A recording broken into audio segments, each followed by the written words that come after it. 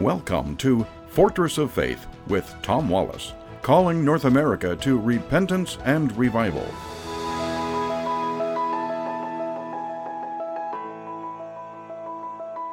Today I want to speak to you on the subject of polemics. This is what we largely do here at Fortress of Faith.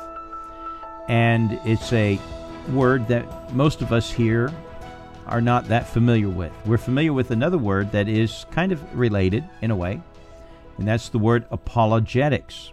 In fact, it's a very popular term, and it's popular to study in the field of apologetics.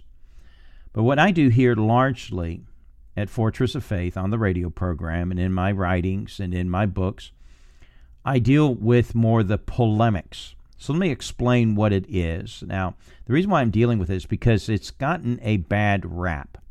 A lot of people speak despairingly of polemics. And I'm here to say that if used correctly, it is extremely powerful. So let me explain the difference between apologetics to you and polemics, and we'll look at it, how it's used in the Bible as well, okay? So the term apologetics, let's deal with that first. Now, let me explain how they're related.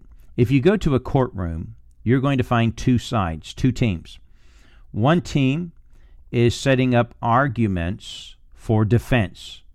They're trying to prove innocence. They're trying to prove what's right and true and so forth.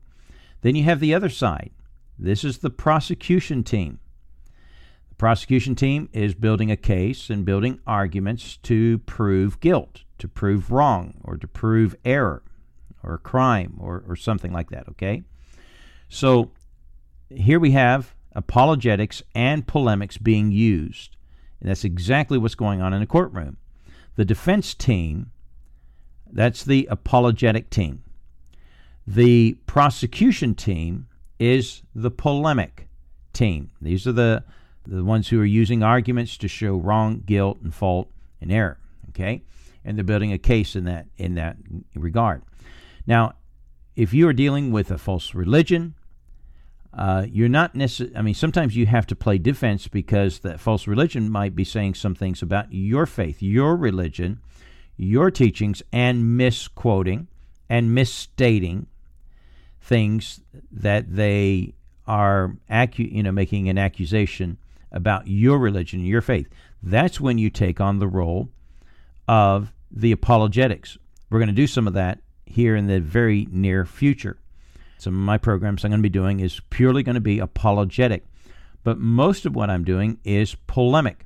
That's making the charge, making accusations, and laying out a case, an argument, and laying out the proof that the other religion or the other ideology is false, faulty, wrong, and with error.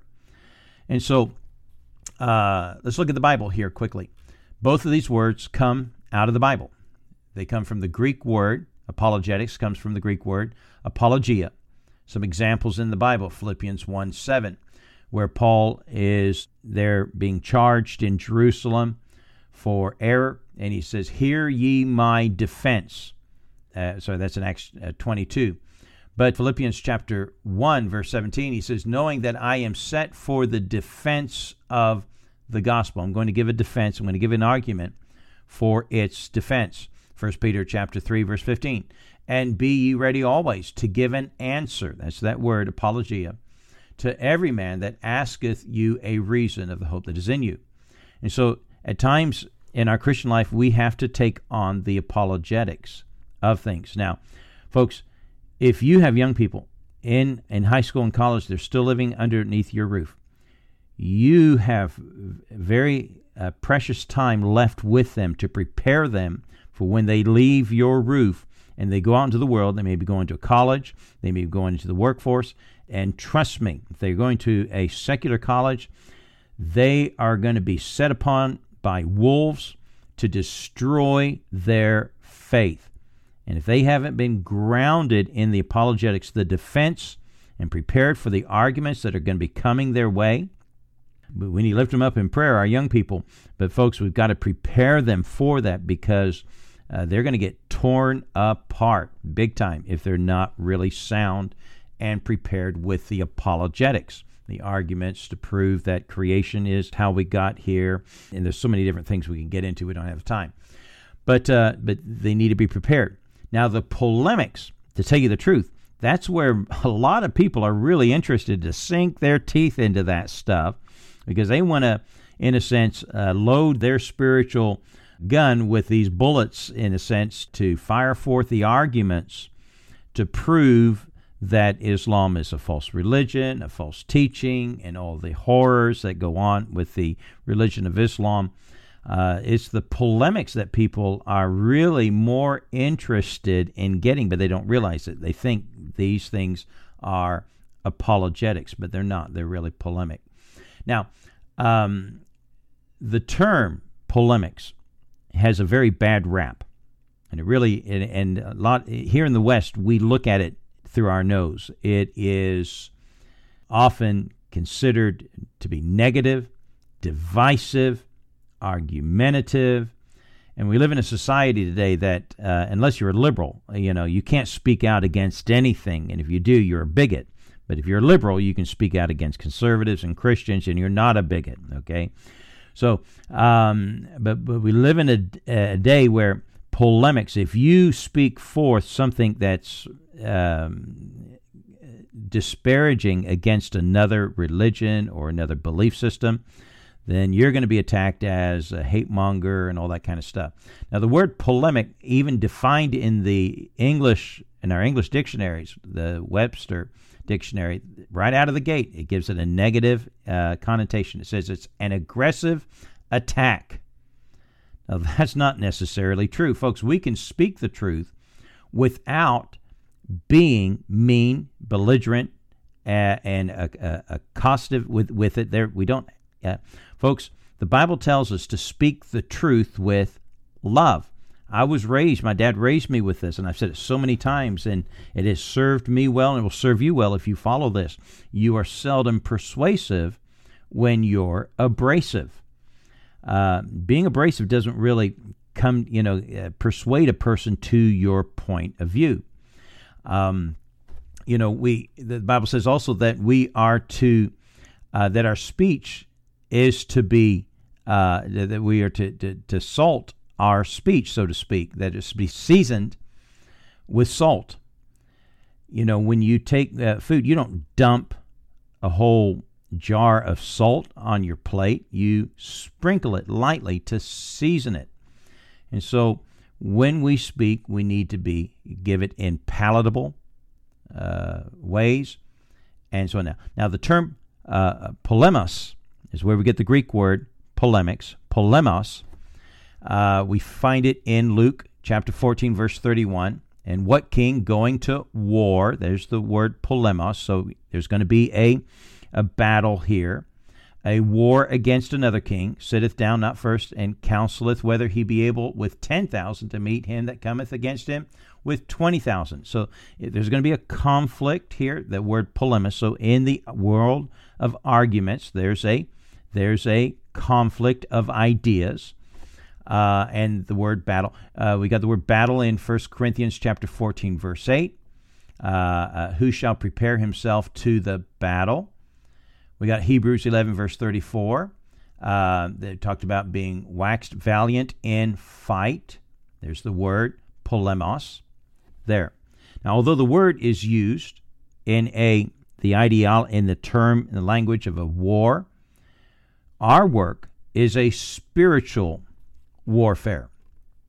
We're told very clearly in Ephesians chapter 6, for we wrestle not against flesh and blood, but against principalities, against powers, against the rulers of the darkness of this world, against spiritual wickedness in high places. Our fight's not physical.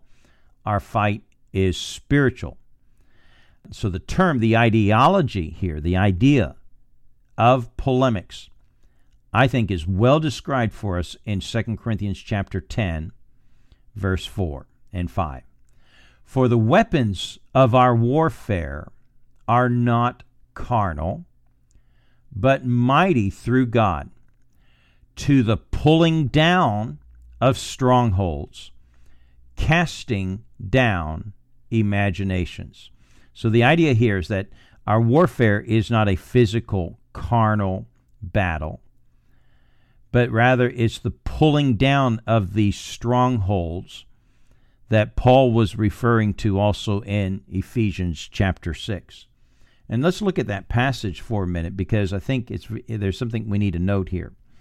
A lot of the things that God gave us in our walk in this spiritual battle are defensive things. Again, in verse number 12, we're told, "For we wrestle not against flesh and blood." So our battle is not physical, but against spiritual wickedness in high places. Rather, it's a spiritual battle. It's not physical. It's a spiritual battle.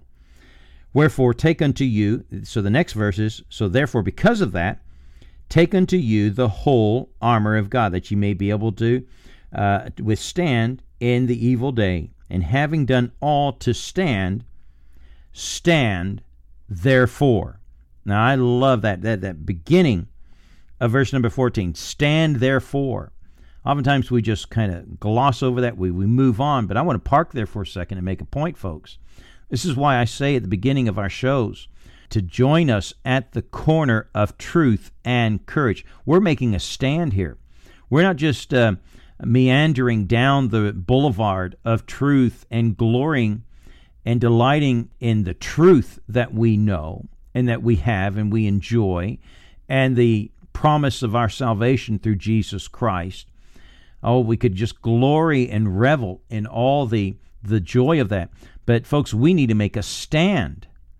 We must have a courage to take that truth to those who do not believe it, those who deny it, and those who wish for us to believe in something different.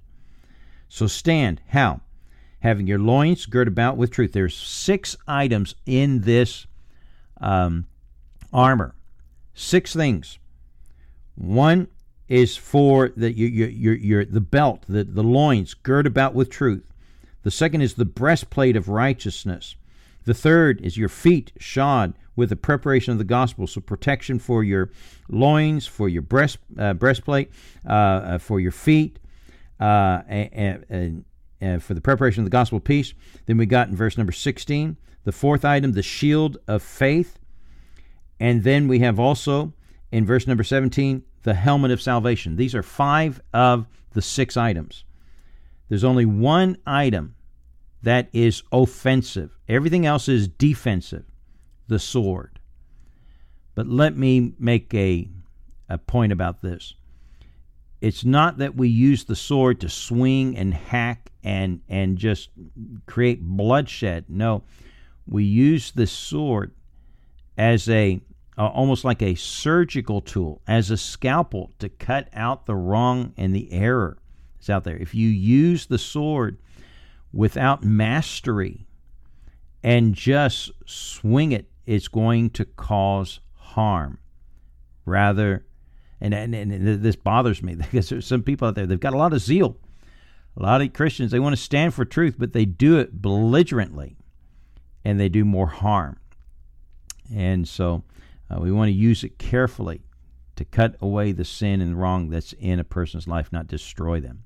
There's a place for it, polemics, and that's what we're trying to do here at Fortress of Faith, to strengthen the saints against the assaults, false teaching, so that we can combat them with the truth.